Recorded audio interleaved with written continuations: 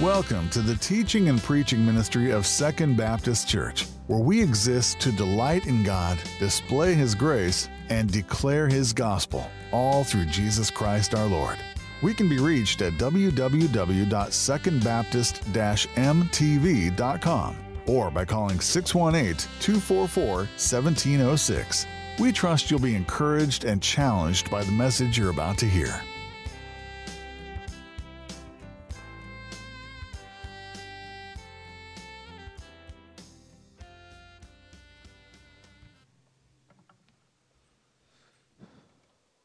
Let's pray together.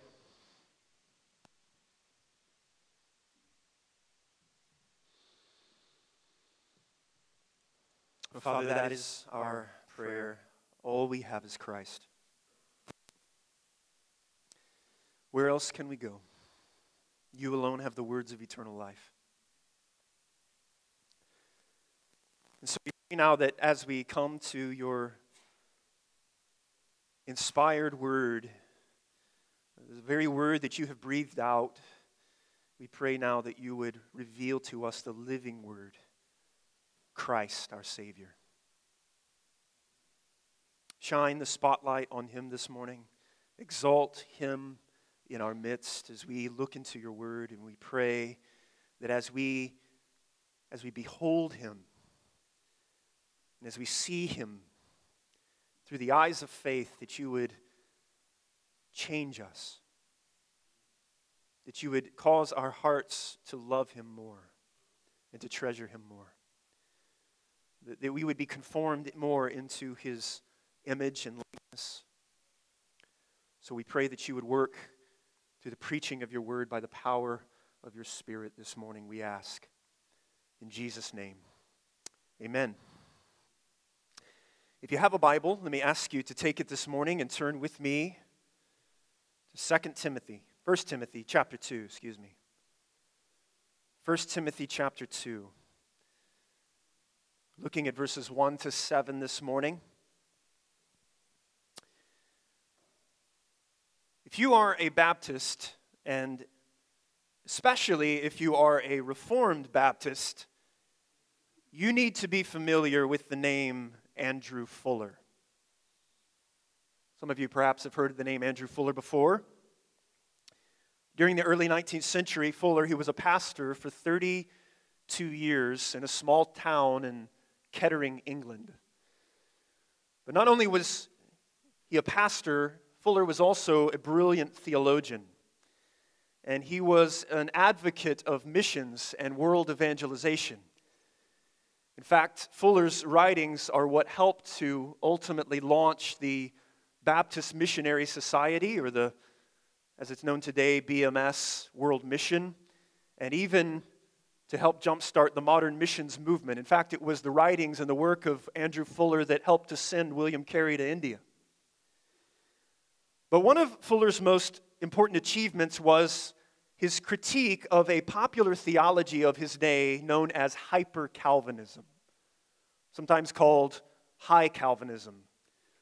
During the mid-1700s, the Church of England had experienced significant spiritual renewal, but many particular Baptists, as they were called, those who held to a limited atonement, that Christ died only for the elect, they were very suspicious of these revivals, especially because of the Great Awakening's two most prominent figures, John Wesley and George Whitefield.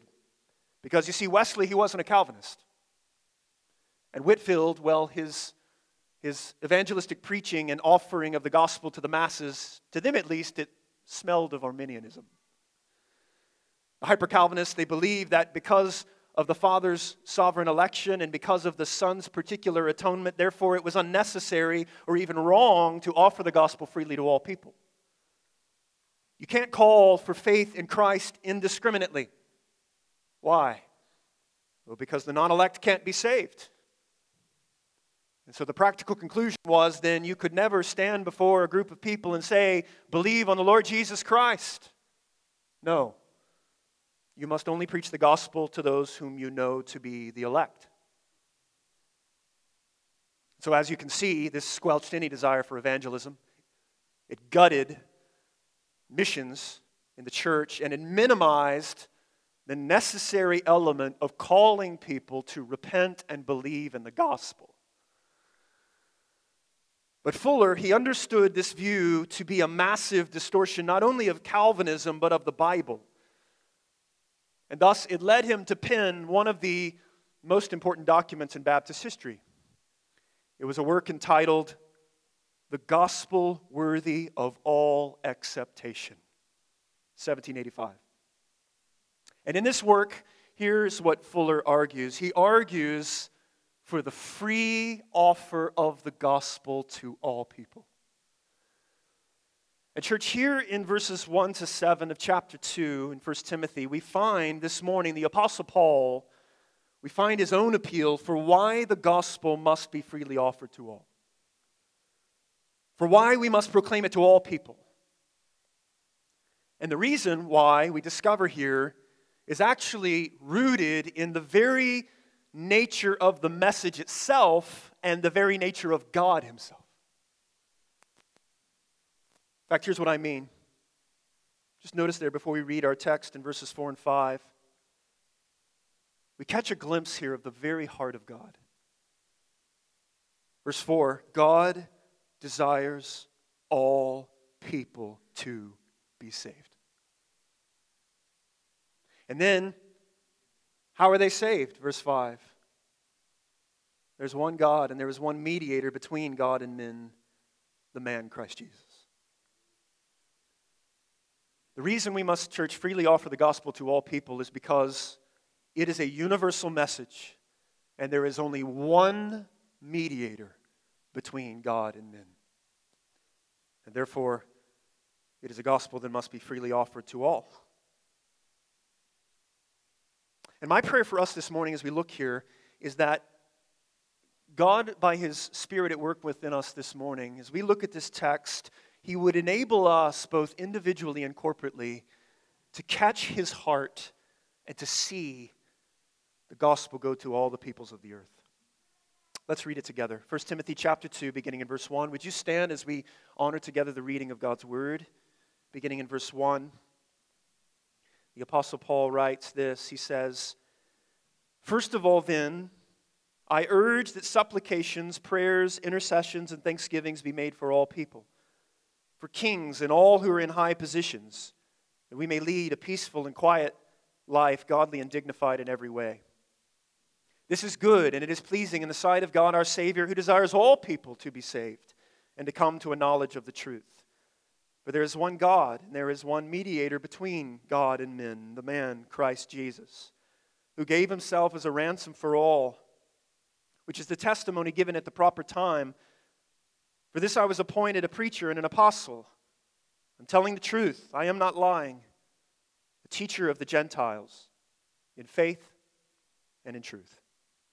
This is the word of the Lord. Thanks be to our God. You can be seated.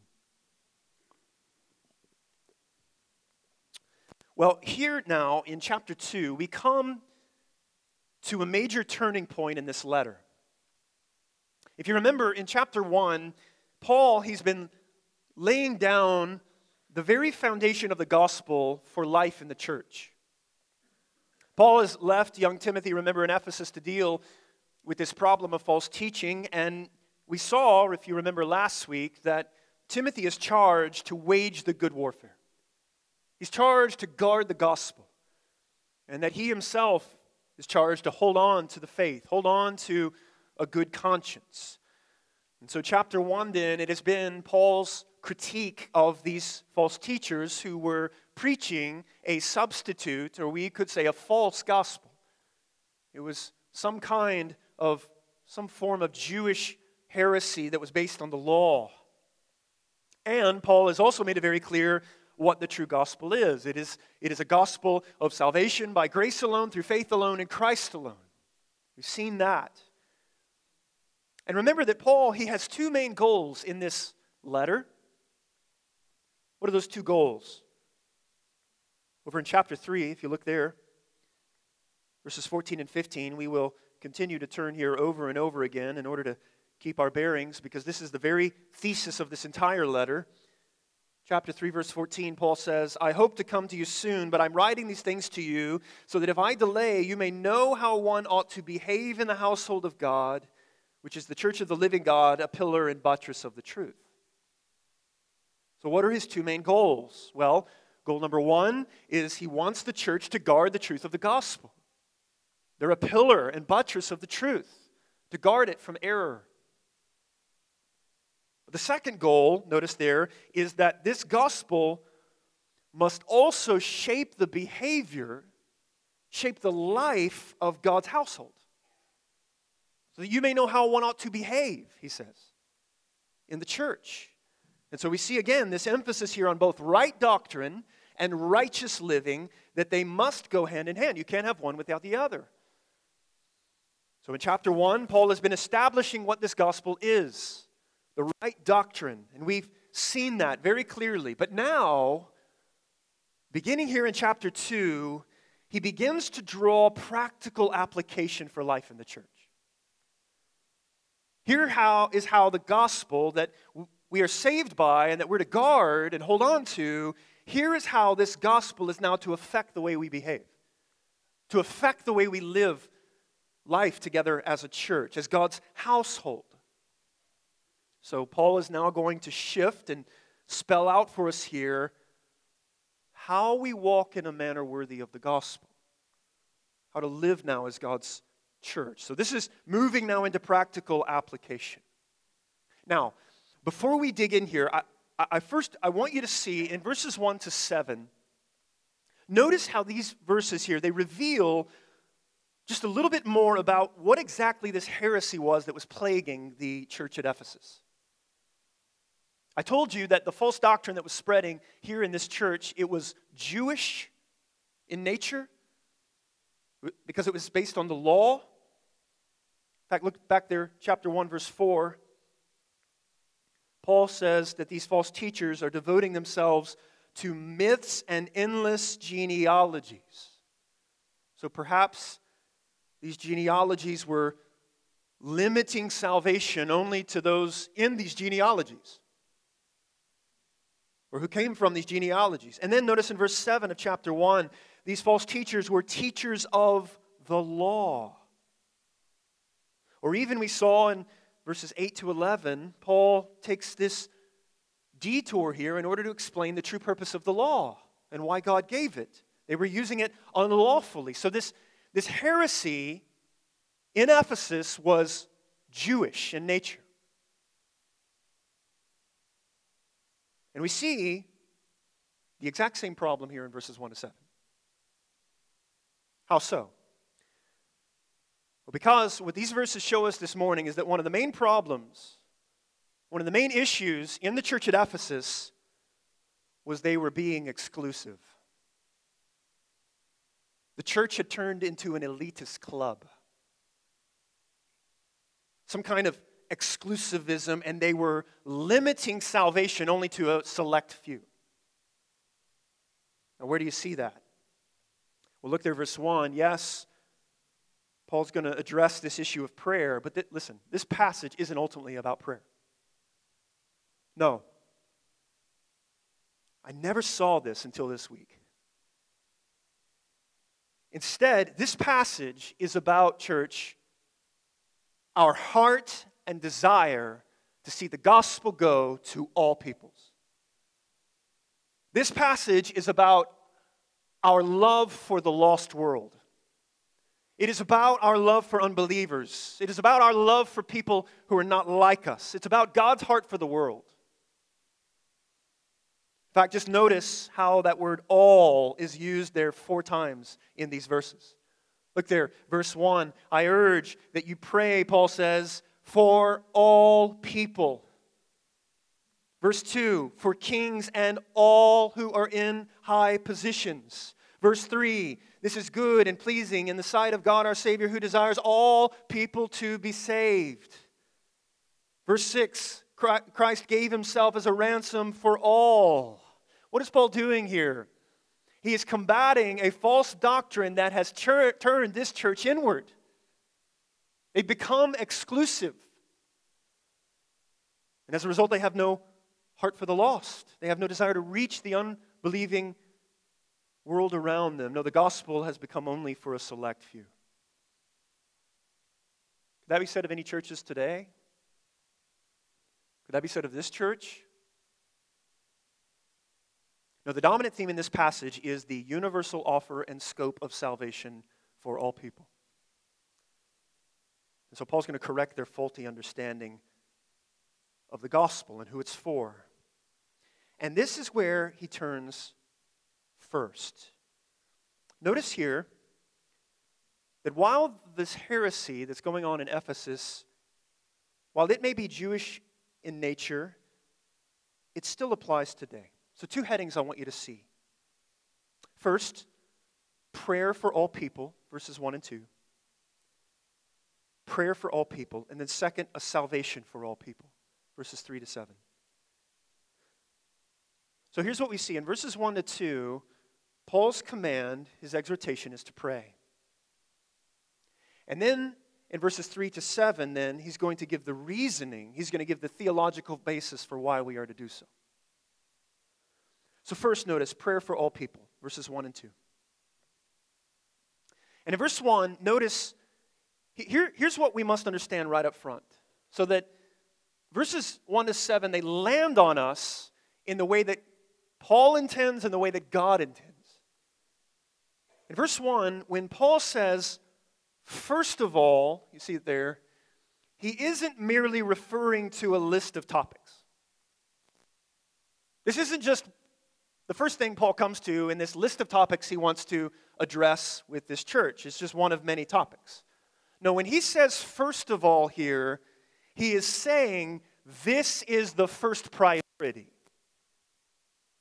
Literally, the first of all things.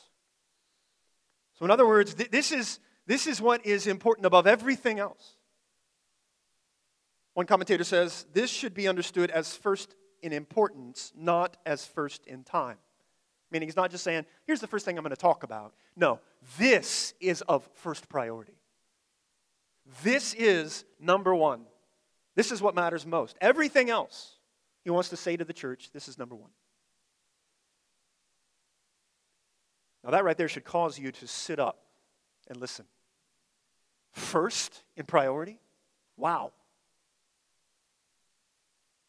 What could be that important? And as Paul opens here with these instructions for how the church ought to function and live in light of the gospel, what's the first priority? Look at verse 1. First of all, then, I urge that supplications, prayers, intercessions, and thanksgivings be made for all people. So what is first then on Paul's priority list? We pray. It's prayer. And Paul is very clear to drive that command home because notice he uses 4 different words for prayer. Verse 1, supplications and prayers and intercessions and thanksgivings. We're to pray. Now those could all be parsed out and described in more detail, each highlighting a different aspect and kind of prayer, but essentially they're all the same. Paul's making his point through repetition. What's his point? We must pray. We must pray. We must plead to God to meet the needs of others on their behalf. We thank God and intercede for others. We are to be grateful that we can approach the throne of God with grace and that Jesus has made a way to that throne and that He hears our prayers as His children. He's our Father. And so we are to pray, church. That's number 1 on the list. That's the first priority. Okay. Pray for what? What are we to pray for? Is this just a general call to prayer, or is there something more specific that we should pray for? What are we to pray for? And the answer to that question is found down in verses 3 and 4. Skip down there with me for a moment, if you will. We'll come back to verse 2. What are we to pray for? Look at verse 3. This is good and pleasing in the sight of God our Savior. Now stop right there. What is good and pleasing? What What is this referring to in verse 3? Well, I think it's referring back to our praying in verse 1. This is good and pleasing in God's sight. Why is it good and pleasing? Verse 4, he tells us, because God desires all people to be saved. So what are we to pray for? Verse 1, the priority is to pray that people get saved. That's the priority, folks. We should pray for the salvation of unbelievers. Of all people, he says, verse 4. Listen, the priority for Second Baptist Church should be that we are a church praying evangelistic kinds of prayers. And it's clear that Paul is saying this isn't just something that we do occasionally. This isn't just something we focus on from time to time or we just kind of tack on at the end of a prayer service. No, this must be a top priority for the church. First of all, then, pray. Now again, top priority? Really, Paul? Think about it. Think about this. If the church is meant to function as a pillar and buttress of the truth, as chapter 3, verse 15 says, right? We are an outpost here of God's kingdom on this earth. And if it is from the church that the gospel advances, it's from the church that the gospel goes forth, then it makes sense that praying for the gospel to advance, praying for people to be saved should be the first priority. Amen? So listen, if we are going to be a church that keeps the gospel at the center, then it must show up in how we pray. We must pray evangelistic prayers, which is easier said than done. Why? Well, because we get distracted, right? We get distracted in the church. Other things can take priority. Other things cause us to lose our focus. And we lose sight of the main thing. And we got to keep the main thing the main thing. And if we truly believe that people all around us right now are running headlong to hell, we must pray. We must pray. So, as I was personally convicted this week, you get the conviction right now. I've been dealing with it all week. That's one of the benefits of sermon prep. Maybe that means we should turn off the TV, we should put down the smartphone, and we should pray that God would save sinners. So let's ask ourselves this question. Is this kind of prayer a priority for the church? I challenged even our elders this week that we must continue to make this a priority in our corporate praying together. In fact, just next month, which is the month of Ramadan, it's the holy month for the Muslim people, we're going to plan to pray specifically each week for one of our Central Asia mission partners. Because, church, this must be the first priority. So is it a priority? Is it a priority in your small group? Is it a priority in your life and in your personal prayer time that God would save sinners? Which leads us then to ask the question, okay, who are we to pray for? If that's what we're to pray for, then who are we to pray for specifically? And the answer to that question is simple now. We pray evangelistic prayers for unbelievers, right? But let's just unpack that a little bit more, because look there in verses 1 and 2. Paul gives us here two groups of people we're to pray for. Two kinds of people. Notice, first, we pray for all kinds of people. All kinds of people. Look at verse 1. First of all, then, I urge that supplications, prayers, intercessions, and thanksgivings be made for all people. So who are we to pray for? Well, he's not saying you're to pray individually for all 7 billion people on the planet. When he says all people, you could say it like this: all kinds of people. All kinds of people. In other words, our evangelistic prayers should be full of diversity and praying for all people. And praying that the gospel would spread to all people.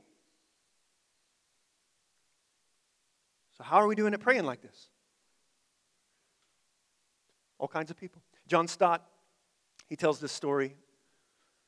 He says this, he says, some years ago I attended public worship in a certain church. The pastor was absent on holiday, and a lay elder led the pastoral prayer. He prayed that the pastor might enjoy a good vacation, which was fine, and that 2 lady members of the congregation might be healed, which is also fine. We should pray for the sick. But that was all. The intercession could hardly have lasted 30 seconds. I came away saddened, sensing that this church worshiped a little village god of their own devising. There was no recognition of the needs of the world and no attempt to embrace the world in prayer. Which means, church, we should pray for all kinds of people. We should pray for Muslims. We should pray for Hindus and Buddhists. We should pray for Republicans. We should pray for Democrats. We should pray for Iranians. We should pray for Russians. We should pray for Ukrainians. We should pray for Tajiks. We should pray for those in Washington, D.C. Why? Because God is calling us, church, to have a worldwide perspective of the advancement of His kingdom. And so we pray. And by doing so, get this, we get to participate in His worldwide mission through our prayers. That's amazing. That's amazing. We get to participate in what God's doing all over the world by praying that God would save all kinds of people. And then right after Paul says we pray evangelistically, he gives one example, another example, not only for all kinds of people. He gives an example specifically of who he has in mind when he says all people. Look there, verse 2.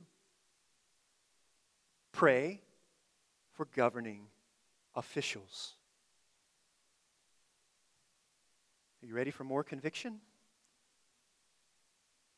Verse 1, we are to pray evangelistically for all kinds of people, but another example of this, verse 2, is for kings and all who are in high positions. Now, why does Paul give that example? What, of all the examples he could give, why that one? Well, I think there could be several reasons why, and none of them are wrong necessarily. Why should we pray for governing officials? Well, he tells us very clearly why we are to do so. Look there, verse 2, the end of verse 2.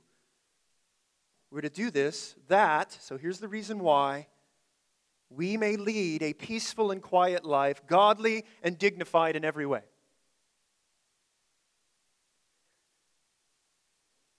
Now, at first, that sounds like a very selfish kind of prayer to me.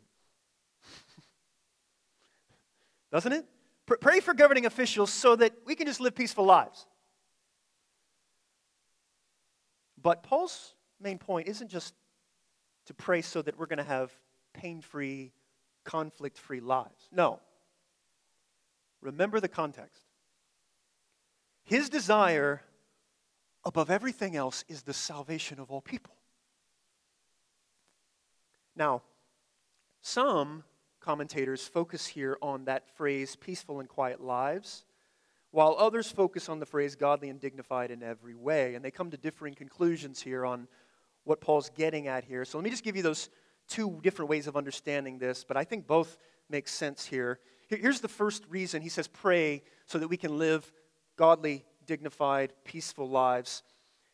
First, we are to pray for governing officials because one of the benefits of good government, one of the benefits of a well-ordered government and society is that it allows the church freedom to fulfill its mission of spreading the gospel.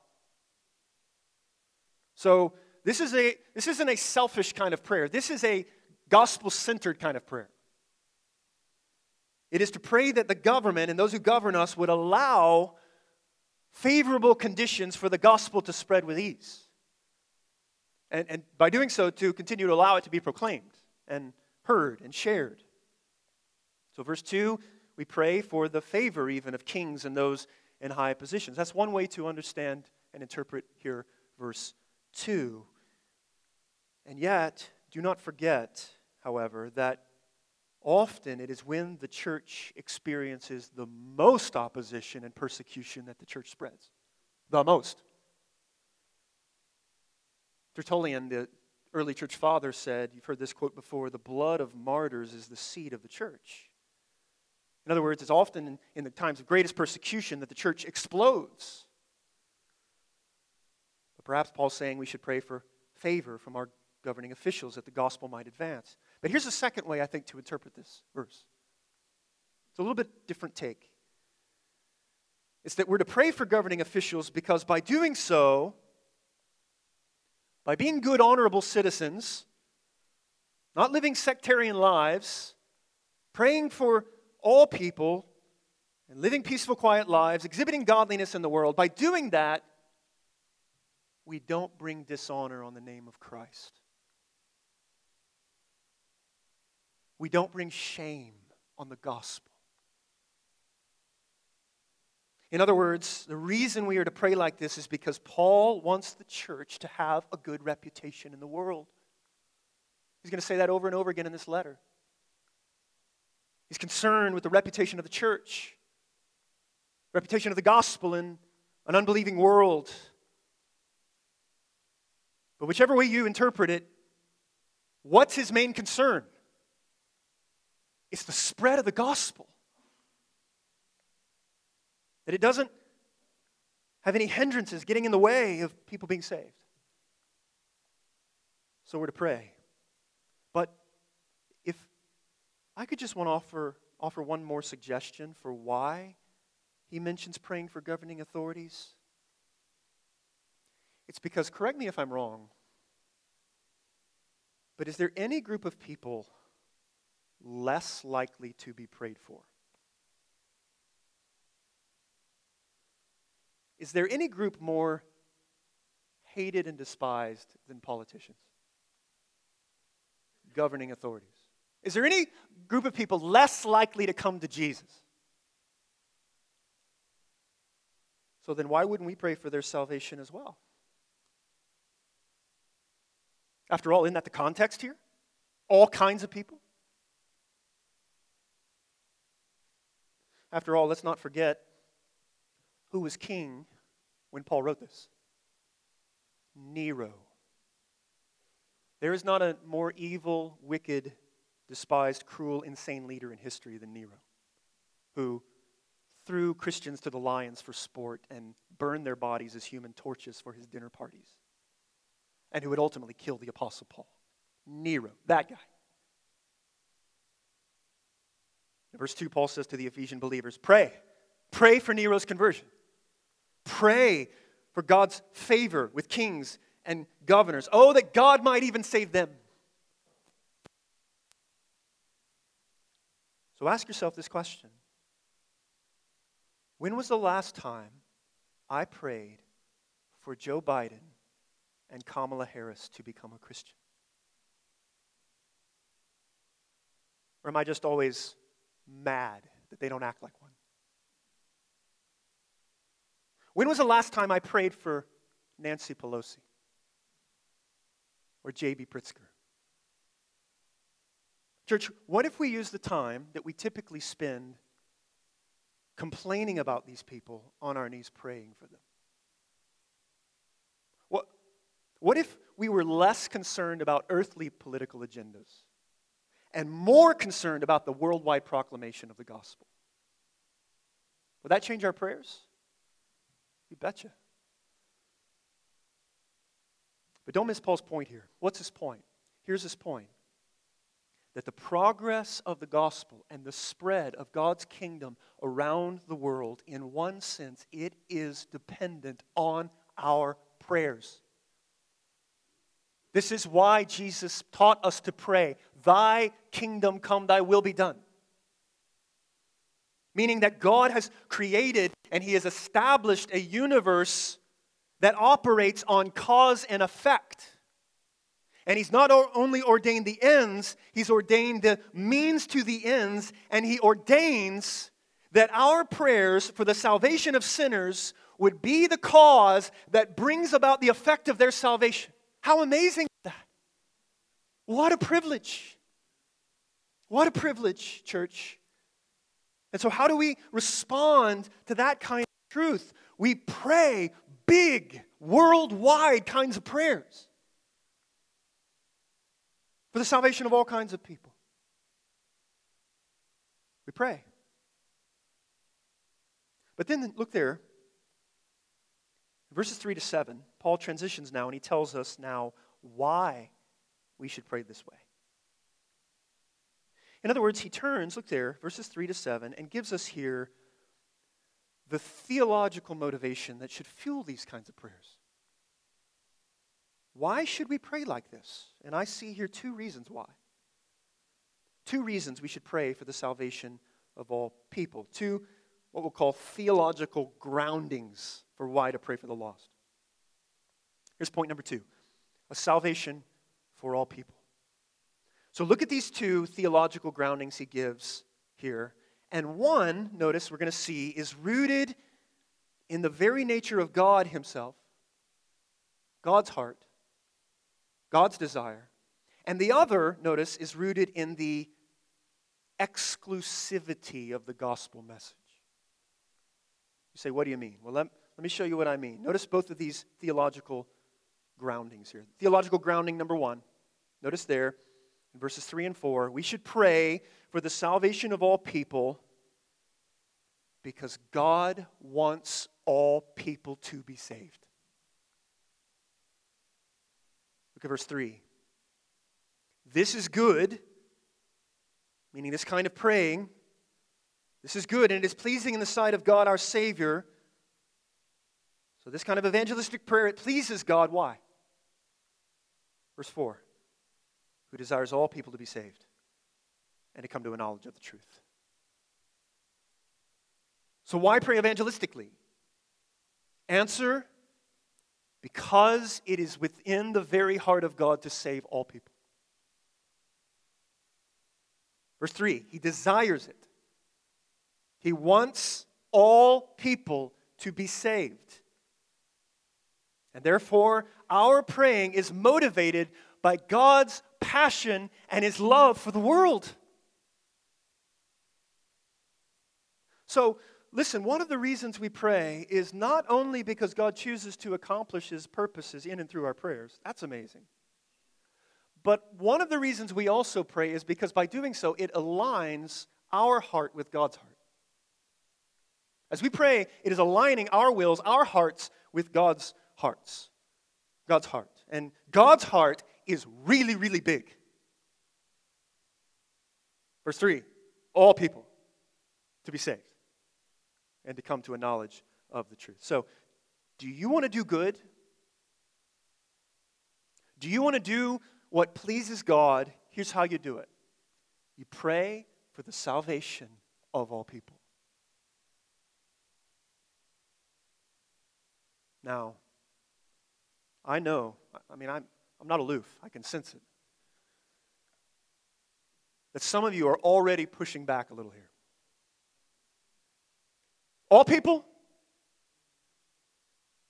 Verse 4 is not without its controversy. Amen? Because I just said God wants all people to be saved. But let me encourage you to allow this text to say what it says. That's what Paul says. All people. So we don't try to force the Bible into our theological framework. We bring our theological framework in submission to the Bible. And the Bible says God desires all people to be saved. Now, let me be absolutely clear what Paul is and is not saying. First, allow me to clarify what he isn't saying. Paul isn't saying that all individual people will be saved. He isn't teaching universalism. He isn't teaching that all people are going to be saved. No, the Bible makes that abundantly clear. 1 Timothy makes that abundantly clear. Not all people will be saved. So even though God desires all people to be saved, it doesn't mean that all people will be saved. That's the first thing this passage is not teaching. Here's the second thing. Paul isn't saying that God's purposes in salvation be thwarted. Like he desires all people to be saved, but he just doesn't have the power or the ability to do it. No. Isaiah 46 verse 9, "For I am God and there is no other. I am God and there is none like me, declaring the end from the beginning and from ancient times things which are not yet done, saying, my counsel will stand and I will accomplish all my purposes." Nothing can thwart his sovereign plan. Nothing can disrupt it. No, he is absolutely sovereign over all things, including the salvation of all people. His plans can't be stopped. Nor is Paul saying here that even though God wants something to happen to save some, he doesn't necessarily make it happen because he gives free will in order for people to decide, as if his will is contingent on something else. No. So what is he saying then? Here's what he's saying. Write it down. Our God is gloriously, mysteriously complex. We don't fit him into our finite minds. He is God and we are not. And God's will is so gloriously complex that he can desire something in more than just one sense.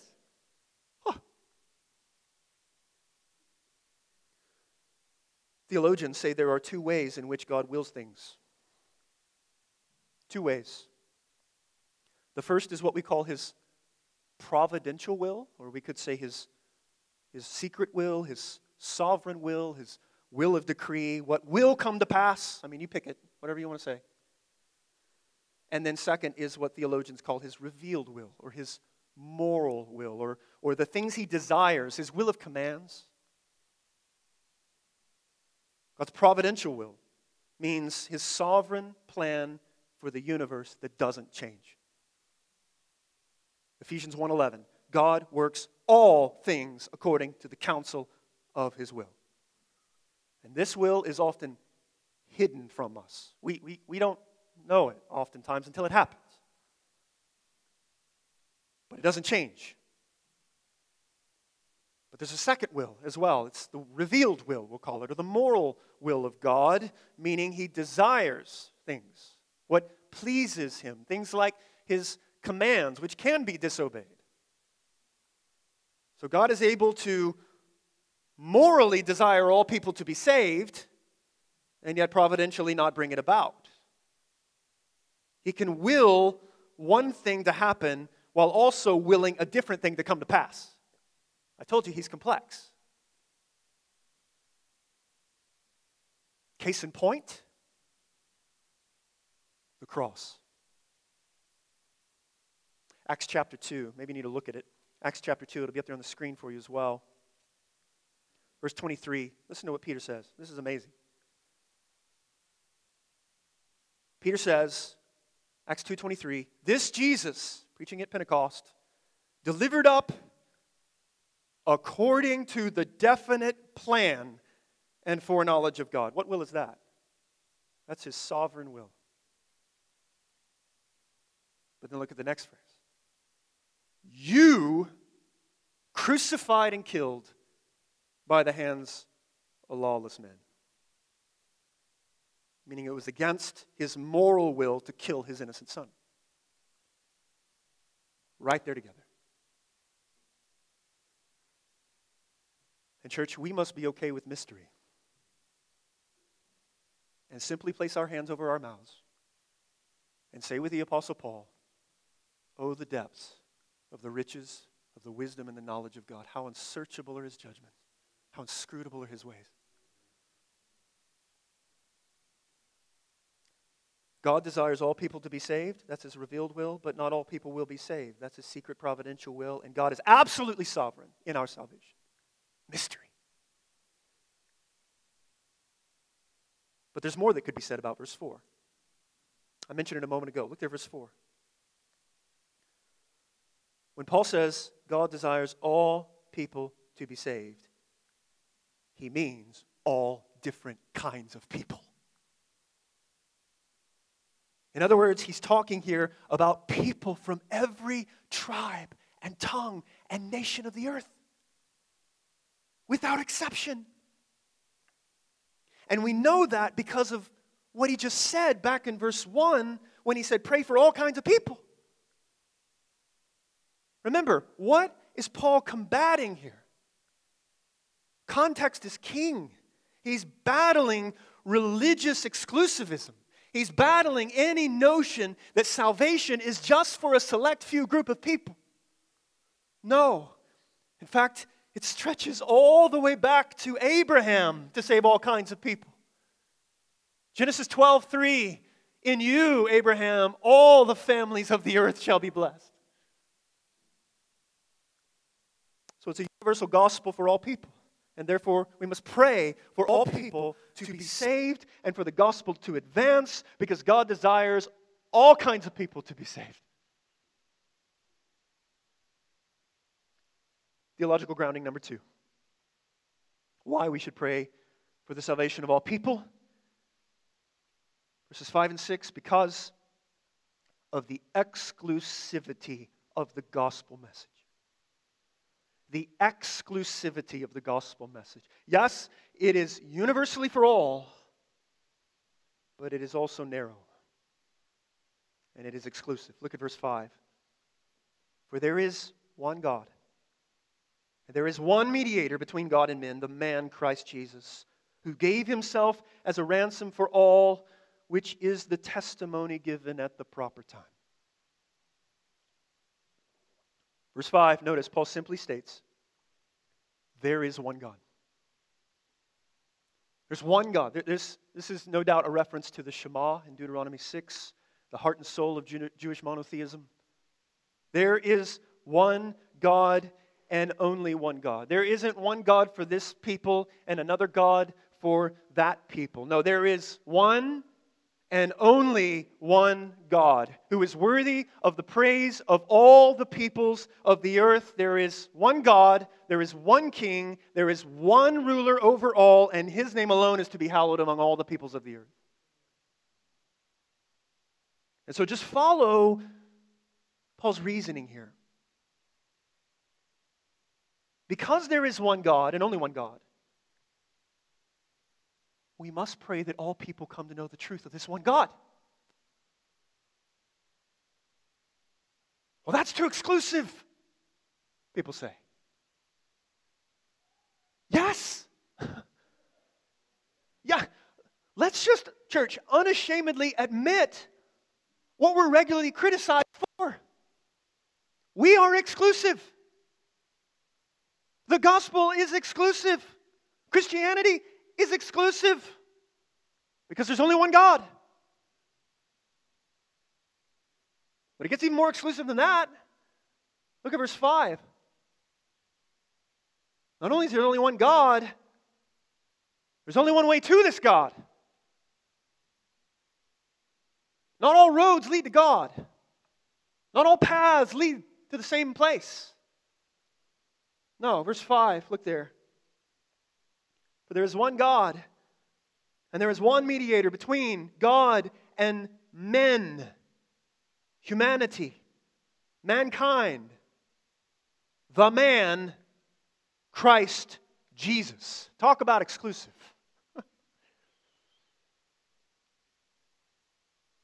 There's only one God, and there is only one way to this God. And it is through, he says in verse 5, the man, Christ Jesus. He alone is the one mediator. Mediator. A mediator would act as a go-between. They stood in the middle between two parties. You can think in the Old Testament of the priest who would represent God to the people. He would represent the people to God. He was the mediator. And so, in other words, Paul, he is saying here, there is one God. And this one God who is infinitely holy, He is infinitely just. He is a God who cannot look upon sin. And you and I, we are sinful. We are rightly deserving of His judgment. And so we are separated by an infinite chasm. And there is no way that a mere man could bridge this infinite chasm. No. We need someone to bridge that chasm for us. Verse 5, we need a mediator. And there's only one mediator. It's the man, Christ Jesus. And He alone is uniquely qualified to be this one mediator because He alone is the only one who could fully identify with both God and men because He is the God-man. He is fully divine and He is fully human. And therefore, He was without sin. He was fully divine.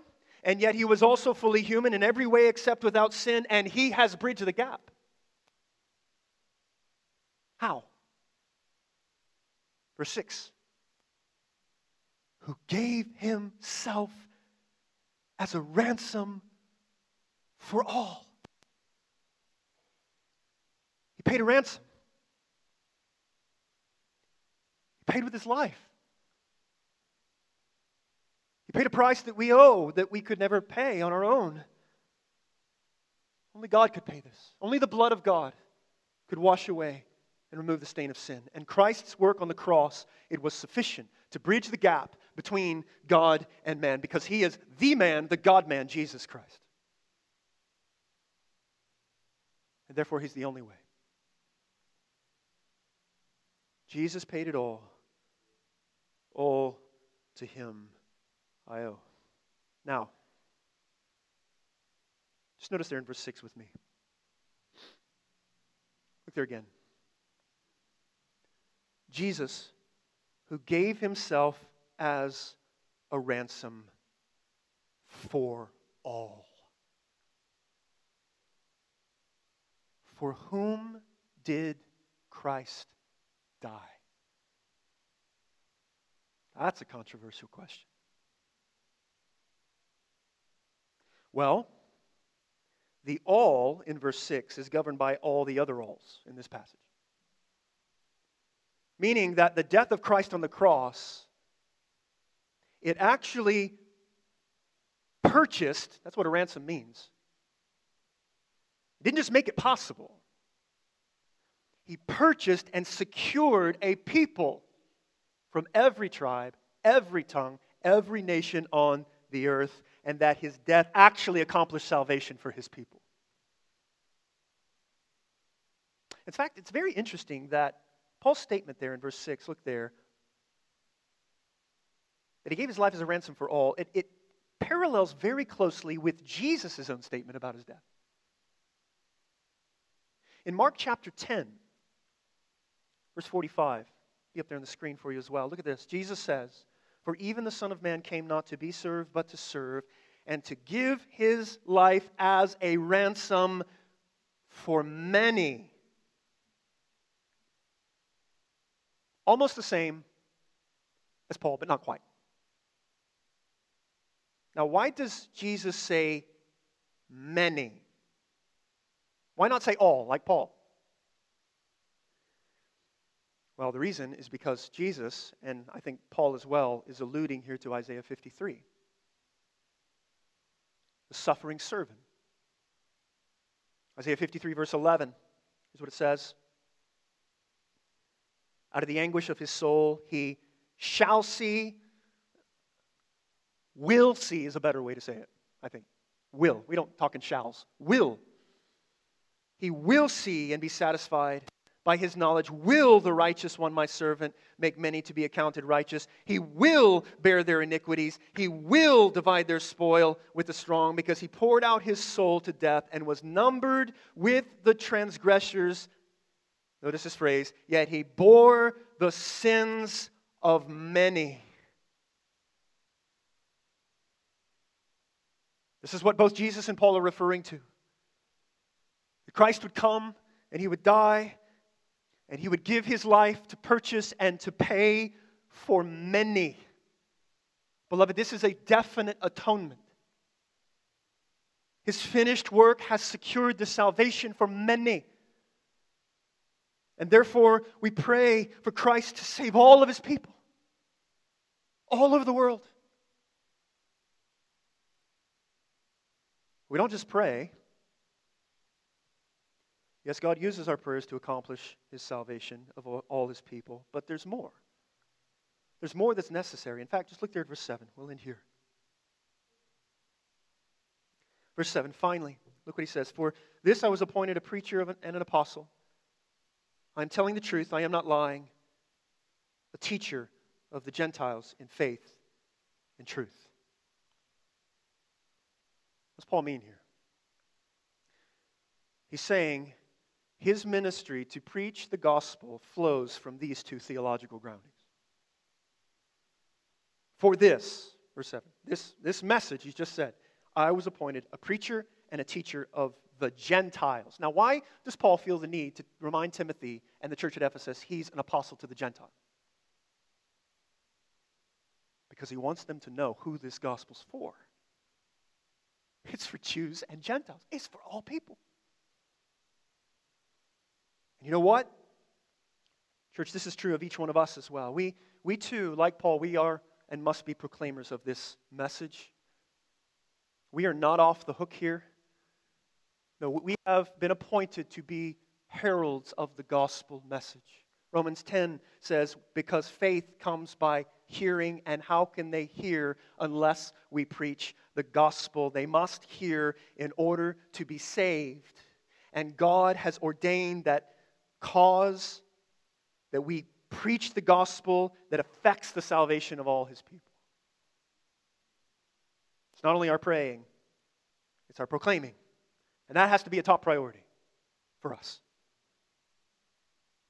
And here's the deal, I think. The more we pray for sinners to be saved, church, and the more we realize that God desires for all people to be saved, and the more we realize that there is one God who is worthy of all the praise of all the peoples of the earth, and that Jesus is the only mediator between God and men, the more we will be compelled to this great end, without which no one can be saved. Let me end where I began. A quote from Andrew Fuller. Fuller writes, "The gospel is a feast, and you are to invite guests. You may have many excuses and refusals, but be you concerned to do as your Lord commands. And when you have done your utmost, there will still be room.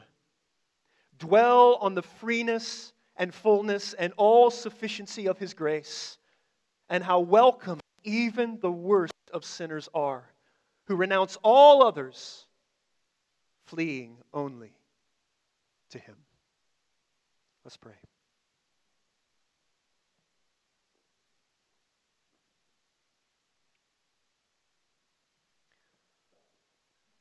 Father, it is a good thing to feel conviction. It is a good thing to be convicted this morning by your Spirit, because it is evidence that your Spirit is at work in us, shaping us, conforming us into the image of Christ, aligning our hearts with your own heart. And so, Father, we see very clearly this morning in this passage your heart, your desire for the gospel to go to all the peoples of the earth. Lord, would you see fit to grant us that heart? To be passionate ambassadors of the gospel. Because Jesus is worthy of all praise and honor and glory, and He is the only mediator between God and men. So, Lord, make us faithful, we pray. Send us out from this place as we go into our spheres of influence this week. We pray that we would be ambassadors of Christ. We would be faithful to proclaim the gospel message. Because how can they believe unless they hear? And how can they hear unless we proclaim? So help us, Lord, to be faithful to this top priority you've given to the church. Help us to be faithful to pray that the gospel would go to the ends of the earth so that your name and your renown would be made famous all over this world. In Jesus' word, praise his name. We trust you were encouraged by the message you heard. For more information about our church, visit us online at www.secondbaptist-mtv.com or call us at 618-244-1706. And thank you for listening.